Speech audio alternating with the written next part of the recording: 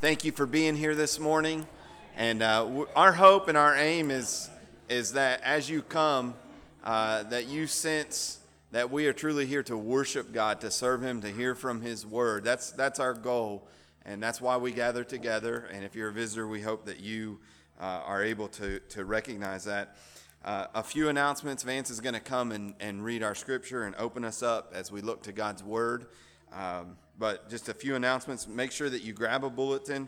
But next week is Easter, and we will have our Easter meal, and we've got our Easter egg hunt after the meal next Sunday. So that meal will just be immediately following, and the church is providing the main course on that. But if you're able to, bring a side dish or a dessert or something like that, that would be great.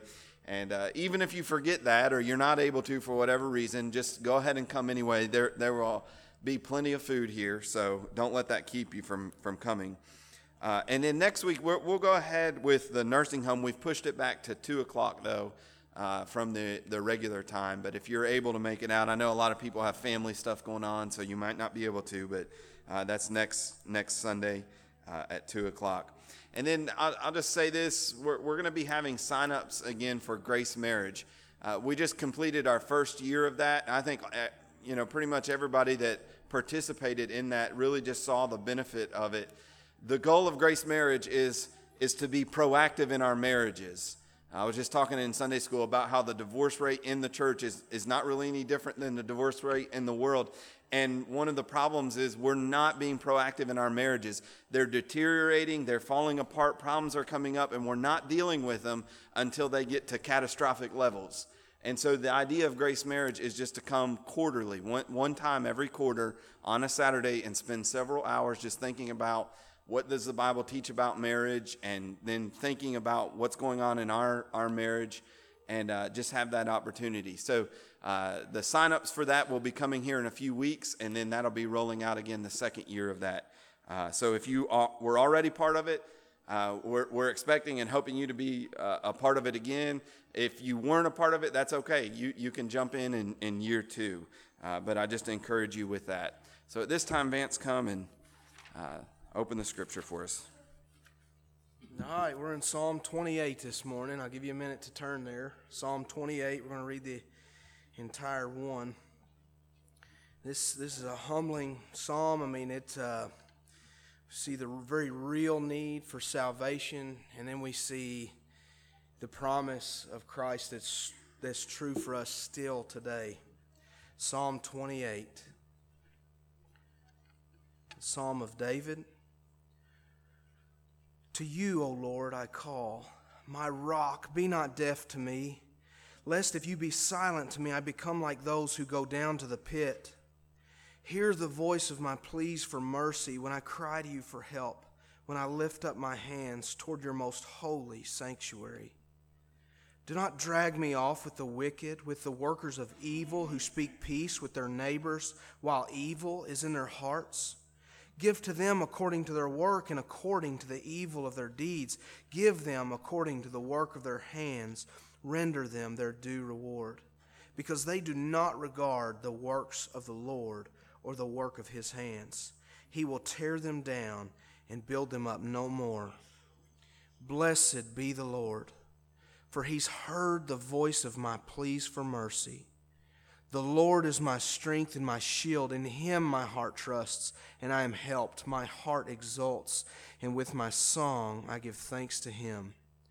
The Lord is the strength of his people. He is the saving refuge of his anointed. O save your people and bless your heritage. Be their shepherd and carry them forever. Would you bow your heads in prayer with me this morning? Father, we thank you that we can count on you to hear our prayer. Father, that we come to you in the name of Jesus Christ this morning, and we, your people, gather, your possession, Father, your heritage. And Lord, we ask that you guide us, shepherd us this morning, meet with us. Lord, that we can feel your presence, Lord, and glorify you through the singing of hymns, worship, and praise. Father, through the preaching of your word and through our very prayers this morning, that they may be an acceptable offering to you. Lord, forever is a long time, and that's the promise your word brings to us this morning, is that we have help. We have help then, we have help now, and we have help forevermore. Lord, everything that comes here, our families, our jobs, our government, our culture, Father, our bills, Lord, we come to you and we rest in all that Christ has done as we joyfully await his coming again. We ask this in the name of Jesus Christ. Amen. All right, let's have our ushers come forward at this time for our offering. And as they're coming forward, I'll just remind you really quickly about our Annie Armstrong Easter offering. Each time this year, we take a special offering, and that goes directly to support our missionaries from the North American Mission Board. And there are a lot of places in North America that need churches, that need faithful preachers and church planners. And 100% of that offering goes to that. We're about halfway to making our goal on that, and we've got a couple weeks left, but I just encourage you to be led by the Lord in that. So let's pray. Our Heavenly Father, we come to you this morning, and we are grateful for that home that we have in heaven. As we're going to talk about this inheritance, we're so grateful that we have this hope and this promise of a land that we are going to go to when we pass from this life. Lord, what a glorious truth. What a wonderful and an encouraging promise that is for all of us this morning. Lord, we know that there are some who do not have that hope. We know that there are some who have never even heard the gospel, some even in our own country that have never clearly heard the gospel articulated. And so we want to be those who are faithful in supporting mission works. We want to be missionaries ourselves, but certainly we want to be generous toward those who are seeking to take the gospel to those who have never heard it. And we pray, Lord, that you would just bless this offering and use it for those purposes. In Christ's name we pray. Amen. All right, the kids can head out at this time for Children's Church. As they do that, if you would, go ahead and grab your Bibles this morning and turn to the book of Ephesians, chapter 1. Ephesians, chapter 1. Continuing our series this morning in the book of Ephesians, we'll be back in chapter 1, and we'll be looking specifically at verses 11 through 14. But as I reminded you last week, that this section is actually all just, in the original language, all just one long sentence. And so we will just begin at verse number 3 and read the entire thing there. Blessed be the God and Father of our Lord Jesus Christ, who has blessed us in Christ with every spiritual blessing in the heavenly places, even as he chose us in him before the foundation of the world, that we should be holy and blameless before him in love. He predestined us for adoption as sons through Jesus Christ, according to the purpose of his will, to the praise of his glorious grace, with which he has blessed us in the beloved. In him we have redemption through his blood, the forgiveness of our trespasses, according to the riches of his grace, which he lavished upon us in all wisdom and insight, making known to us the mystery of his will, according to his purpose, which he set forth in Christ as a plan for the fullness of time, to unite all things in him, things in heaven and things on earth. And now this morning for our text, verse number 11. In him we have obtained an inheritance, having been predestined according to the purpose of him who works all things according to the counsel of his will, so that we who were the first to hope in Christ might be to the praise of his glory. In him you also, when you heard the word of truth, the gospel of your salvation, and believed in him, were sealed with the promised Holy Spirit, who is the guarantee of our inheritance until we acquire possession of it, to the praise of his glory. Well, this morning we are again in this passage, and for those of you that are newer or for visitors, just a kind of wanted to say as a reminder what our approach is to the Word of God. I truly believe that the best way to preach is what's sometimes referred to as expositionally. And what that means is that we preach through books of the Bible and we preach through them verse by verse. And what that does is, really the reason we do that is because we really do believe the Bible is the Word of God. We believe what Timothy says, that all Scripture is breathed out by God, and it's all important for doctrine and for instruction and so on. And so all of it is the Word of God, and that means we need to know all of it. And so what better way than to go through verse by verse? And what that does is, first of all, it helps us understand the meaning of each verse in its context. We all know as speakers that sometimes we are taken out of context, aren't we? Somebody could take your words and they say them in a different context and it means something totally different. And that's the way a lot of preachers treat the Bible. They get the idea of what they want to talk about, and then they look for a verse that kind of fits that. And we want to go against that. We want to look to the Word of God and say, what does this mean in its context? What did the Apostle Paul mean when he wrote this, when he was inspired by the Holy Spirit? And so it helps us be faithful to the meaning of the text. And then the second benefit of it is that it gives us a wider breadth of knowledge as far as the Bible, because here's my tendency as a preacher is to go back to the well of some of my favorite verses or some of my favorite topics. You know, the hobby horse kind of preacher. We want to preach all of Scripture. And so what better way to do that than just preach through books of the Bible so that we know all of the Word of God. And so that's what we're doing. We looked the first week at verses 3 through 7, and then 3 through 6, and then 7 through 10, and now today 11 through 14. And we saw that the emphasis of this is that it's a prayer of thanksgiving to God. Blessed be the God and Father of our Lord Jesus Christ, who has blessed us in heavenly places with every spiritual blessing. And so it's a praise to God. The first week that we looked at, it started with God the Father and his role in salvation, which was to predestine us, to choose to adopt us in his family. Then last week we moved to the work of the Son, which said, in him we have redemption through his blood, the forgiveness of our sins. And so we saw the work of the Father. We saw the work of the Son. And now this week in this third section, we're going to see the work of the Holy Spirit, who seals us and who is a guarantee of our inheritance. And that's the theme of this. In verse 11, we see this. In him we have obtained an inheritance. We have obtained in Jesus Christ, because of our connection to him, because of our relationship or our association to Jesus Christ, we have become partakers, or we share in an inheritance. What a wonderful reality. We've been given an inheritance. That word to obtain, literally it could mean to share or to have a portion. And I think that's what he's saying here. The same idea is spoken of in Colossians 1:12. It says this, giving thanks to the Father who has qualified you to share in the inheritance of the saints in light. And so because of Jesus Christ, not only have we been forgiven of our sins, we all know that, right? That's the emphasis that's always talked about. By the blood of Jesus Christ, we have redemption, the forgiveness of his sins. But God has actually done something more than just sort of wipe the slate clean.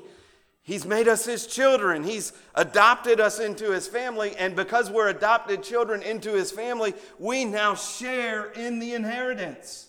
We've been sort of cut into this. We've been given a portion of the inheritance. Well, what is that inheritance? We want to spend a few moments, first of all, just talking about the reality of our inheritance, the reality of our inheritance. And what we come to see as we look to Scripture is that God has revealed himself as Father, Son, and Holy Spirit. We believe in a triune God, but he is Father and Son. We know that the Bible teaches that the Son, that Jesus is the only begotten Son of God the Father. We see that in verses like John 3:16. For God so loved us that he gave us his only begotten Son. And so that speaks of the reality that as they relate to each other eternally, the Son has eternally gotten his life from the Father. Now we talk about being begotten, and we think, well, maybe the Son, there was a time when he was created or born, but he's not. He's eternal. Just as the Father is eternal, so is the Son eternal. He was never created. We don't believe in three gods, but one God in three persons. But that relationship, this idea of being begotten, it describes the relationship of how they relate to each other. So the Father is the source of life eternally, and the Son derives his existence from the Father eternally. He was never born, never created, but he has eternally existed in this state of being derived from the Father. So we see this in Hebrews chapter 1, verse 5. For to which of the angels did God ever say, "You are my son, today I have begotten you"? Or again, "I will be to him a father, and he shall be to me a son"? So this is the relationship that we find within the Godhead in Scripture. Now, as the only begotten Son of God, Jesus himself is the heir of all things. This is what the writer of Hebrews says in Hebrews 1, verses 1 through 2. Long ago, and at many times, in many ways, God spoke to our fathers by the prophets, but in these last days he has spoken to us by his Son, whom he appointed heir of all things. Jesus, as the Son, the eternal Son of God, has been appointed heir of everything. He's been appointed heir of everything. We see in Psalm 2, verses 7 and 8, we won't take time to read that, but we see there that he has been given the nations and the earth as his possession. And so we have the Father, the Son. The Son is the heir of the Father. Now here's where it gets good for us. Through the gospel of Jesus Christ, when we believe in him, when we are united to Jesus Christ, we become one with Jesus Christ. We become joint heirs with Jesus Christ. All that the Father has, he gives to the Son as his heir. And now, because we are sons of God, because we are adopted into his family, we become heirs with Jesus Christ. This is exactly what Paul says in Romans 8, 16 and 17. The Spirit himself bears witness with our spirit, so the Holy Spirit within us, it bears witness with us that we are children of God. Do you have that Spirit bearing witness in your heart? I'm a child of God. I'm a son of God. I'm a daughter of God. We are children of God. And if we are children, then heirs. If you've been adopted into God's family, if you are a son or a daughter of God, then you are an heir of God. Heirs of God, and listen to this, fellow heirs, or as the King James says, joint heirs with Christ. So all that the Father gives to the Son, we now receive through our relationships, through our union with Jesus Christ. This is what Paul is talking about when he says in him, that is in Christ. Again in verse 11, in him we have obtained an inheritance. We've been made partakers. We've come to share in this inheritance. And this is what it says in Acts 20, verse 32, and now I commend you to God and to the word of his grace, which is able to build you up and to give you the inheritance among all those who are sanctified. So if you are a Christian here this morning, if you have faith in Jesus Christ, you are a son of God, you are a daughter of God, you are a joint heir with Jesus Christ. We ask the question, though, well, what is the inheritance? So that's how we come about, that's how we come to receive the inheritance, and that's the way it works. But what inheritance? What are we talking about here? Well, you look at verse 18, the first thing that we see about this is back in our text in Ephesians 1:18, Paul is praying for them that they would understand how great their salvation is. And he says that you may know what is the hope to which he has called you and what are the riches of this glorious inheritance. So it's a rich inheritance. It's a glorious inheritance. You know, an inheritance can be good or bad, right? My children are probably not going to be too happy with their inheritance. But this inheritance that we come to share in is a rich inheritance. It is a glorious inheritance. Well, what is it? What is the inheritance that we receive? Well, one person said this, and I think he's right. In one sense, it's all the promises that God makes. Our inheritance that we receive from the Father as sons and daughters of God are all of the promises that God makes. In 2 Corinthians 1:20 it says this, "For all the promises of God find their yes in him. That is why it is through him that we utter our amen to God for his glory." All the promises of God find their yes. They find their fulfillment in him, that is in Jesus Christ. Through our association with him, through our union with him. As we become sons and daughters of God, we become recipients of all the promises of God. So there's not, listen to this, if you're a true believer this morning, if you're united to Christ, there is not one promise that God has made that he's withholding from you. All of the promises that God makes find their yes in Jesus Christ. That's our inheritance. But there's more that could be said specifically. All right, let's get more specific. The first thing that we see this inheritance is we inherit the kingdom of God. We are inheritors of the kingdom of God. James 2:5 says this, "Listen, my beloved brothers, has not God chosen," there again is that idea of him choosing, right? "Has not God chosen those who are poor in the world to be rich in faith and heirs of the kingdom which he has promised to those who love him?" You see, this is what God is teaching when he talks about the kingdom. The kingdom is his rule and his authority. And we find out in Scripture that one day all of the kingdoms of this world are going to be done away with. And the only kingdom that will last, ultimately, the final kingdom will be the kingdom of God. And it will be a kingdom that the Bible says wherein dwells righteousness. There is going to be a righteous kingdom, a just kingdom, a peaceful kingdom, a kingdom where there is no sin, where there is no rebellion, a kingdom where there is no cancer, where there is no sickness.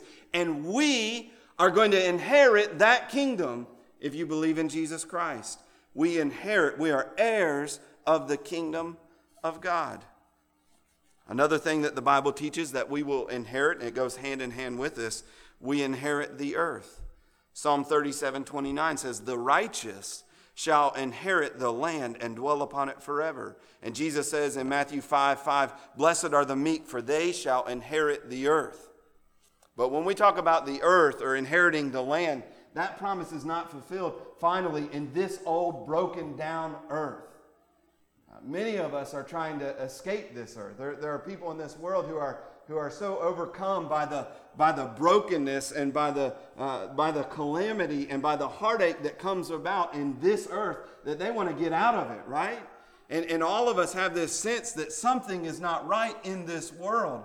But when the Bible talks about us inheriting the earth or inheriting the land, it's talking about a new and a recreated earth, a new heavens and a new earth that we will inherit. And that's what the Bible teaches. We'll inherit a new earth, an earth in which there will be no sin and no death. We see this in Hebrews 11. This is actually what Abraham was looking for. It says, Hebrews 11 verse 8, "By faith Abraham obeyed when he was called to go out to a place that he was to receive as an inheritance.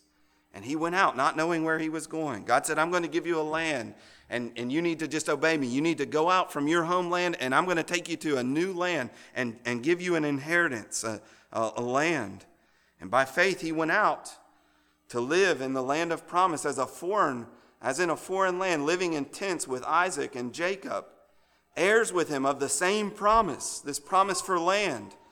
For he was looking forward to the city that has foundations, whose designer and builder is God." You see, what that is telling us there is that Abraham wasn't ultimately looking for land in Palestine, in the Middle East. It's telling us that the promise to Abraham was not going to ultimately be fulfilled in an earthly city that he would receive.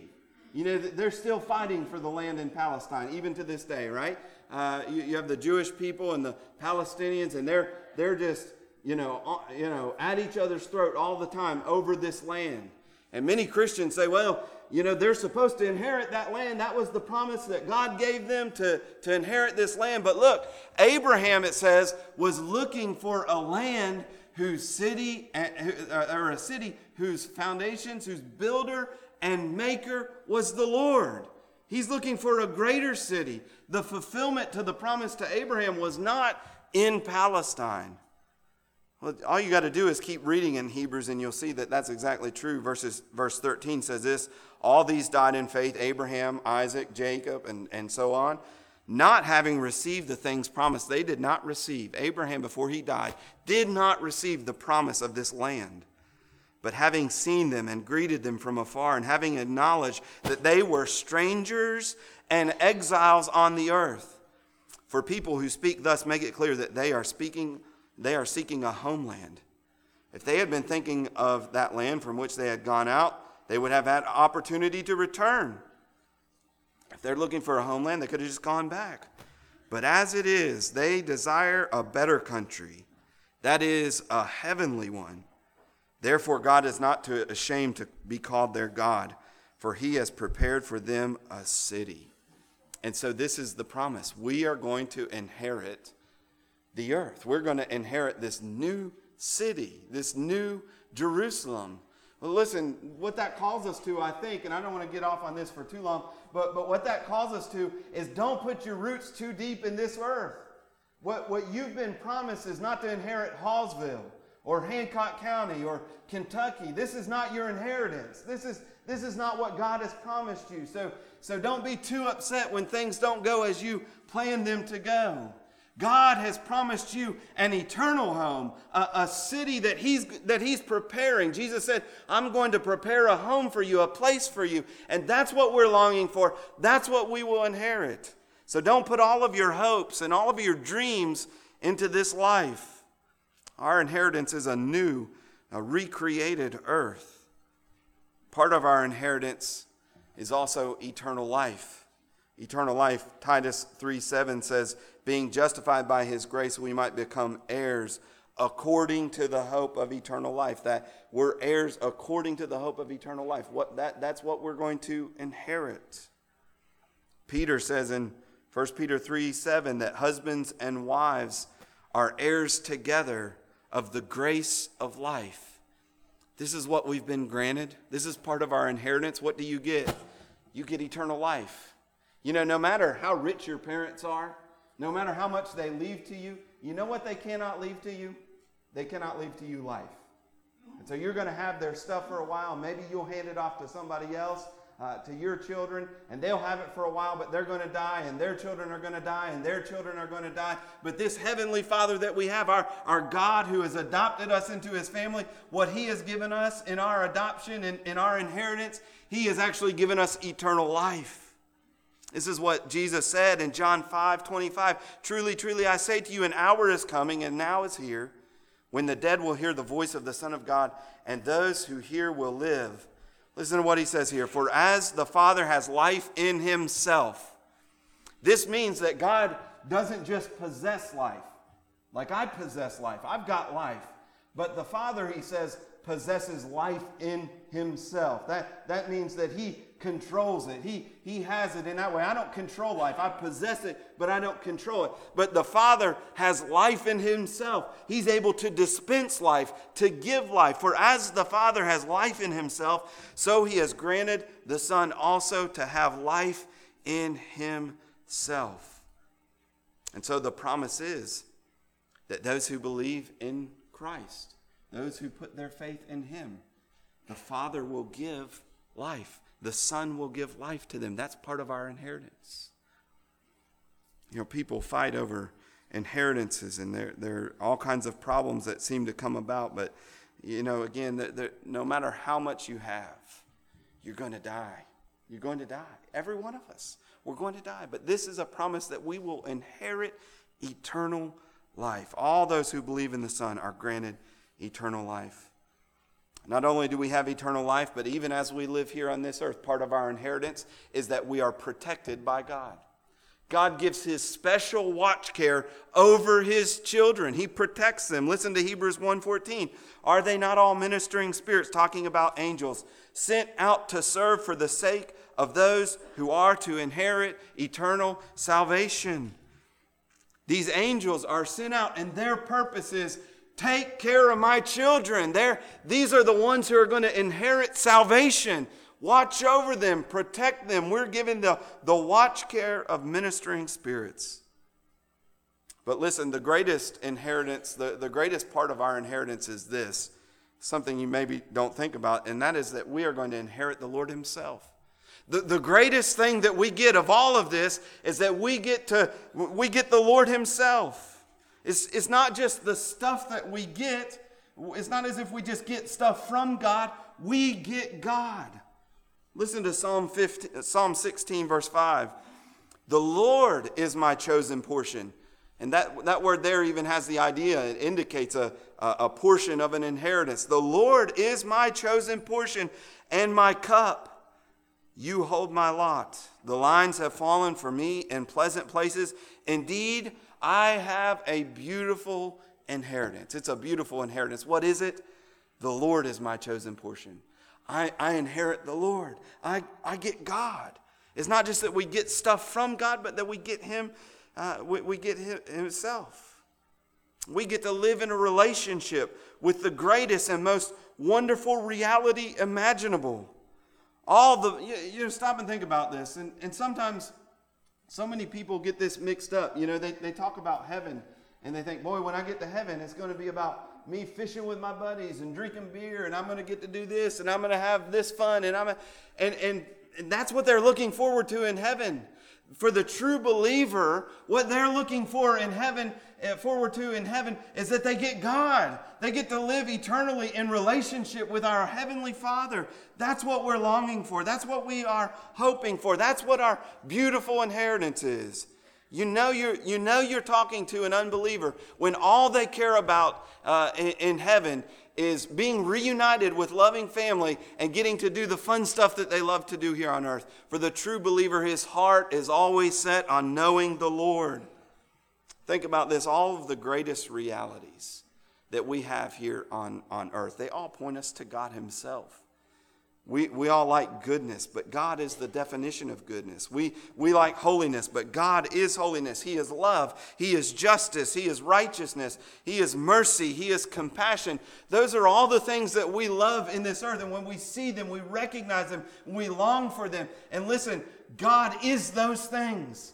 And so to know him, to be in relationship with him is the greatest reality that we could experience.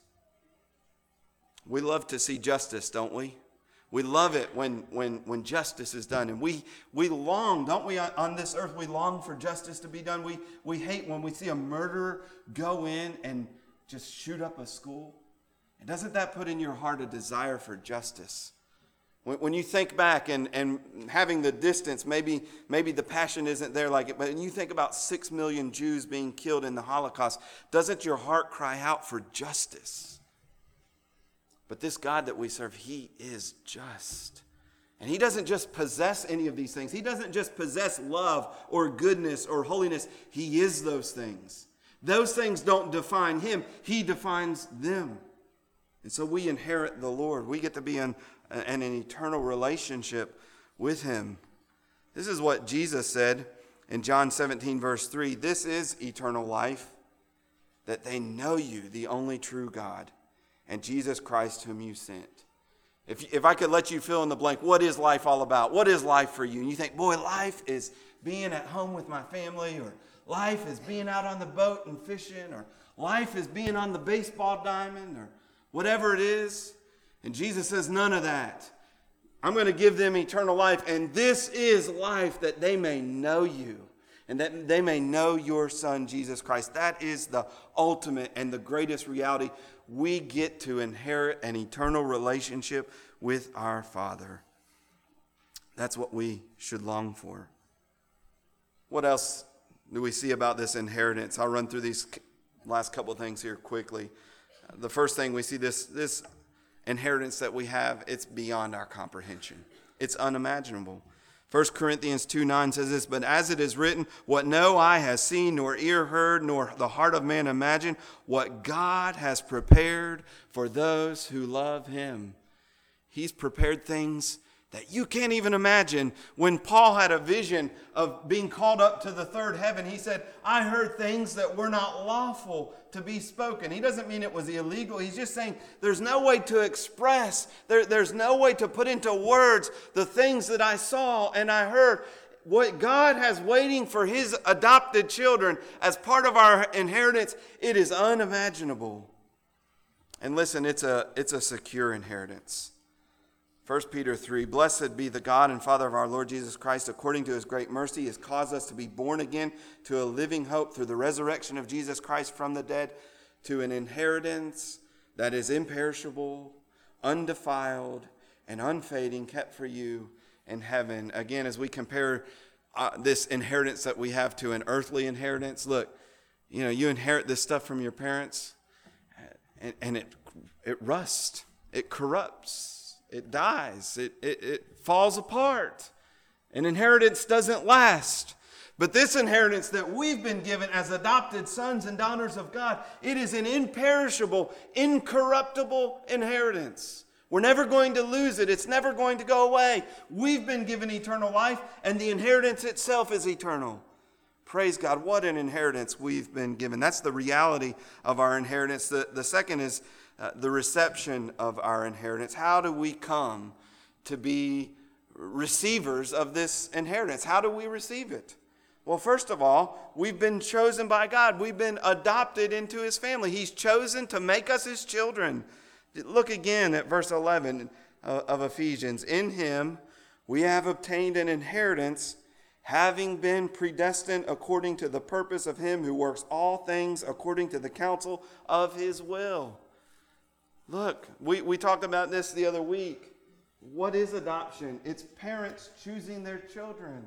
It's saying, look, I see this orphan in need, and I want to make this child mine. I want to adopt them into my family. And that's what this verse is saying.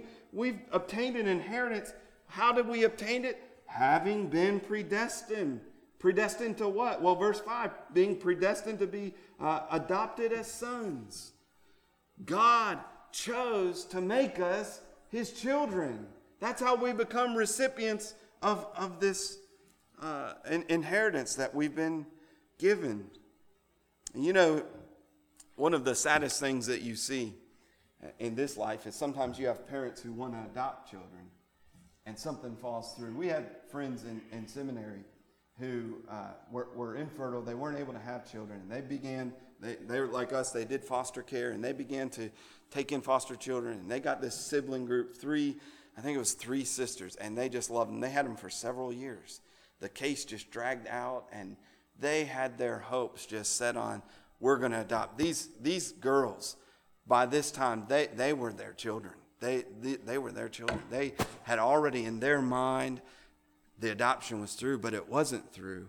And at the last moment, as the court was going through that process, at the last moment, some family members from Ohio swooped down and said, well, we think we'll take them. And the court decided to give those children to the people in Ohio. And it broke their heart. It devastated them.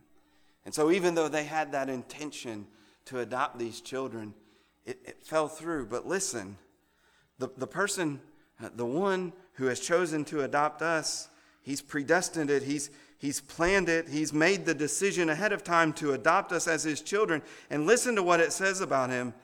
According to the purpose of him who works all things, verse number 11. He works all things according to the counsel of his will.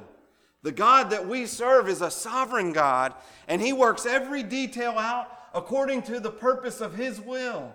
There's nothing that comes outside of God and God says, oh no, I didn't see that coming. Or oh no, I can't control that. That's beyond my control. And I really wanted to adopt you into my family. But now at the last moment, something has arisen that I can't control outside of my control. And so this doesn't go through. No, the one who has chosen to adopt us is the one who works all things.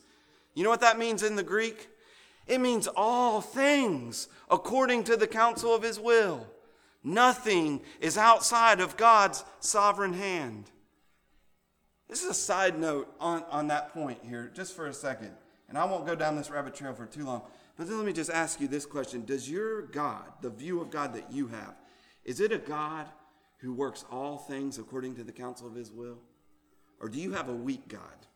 Do you have a God that's like me? I make plans and I say I want to do this and then I want to do that and then nothing happens, right?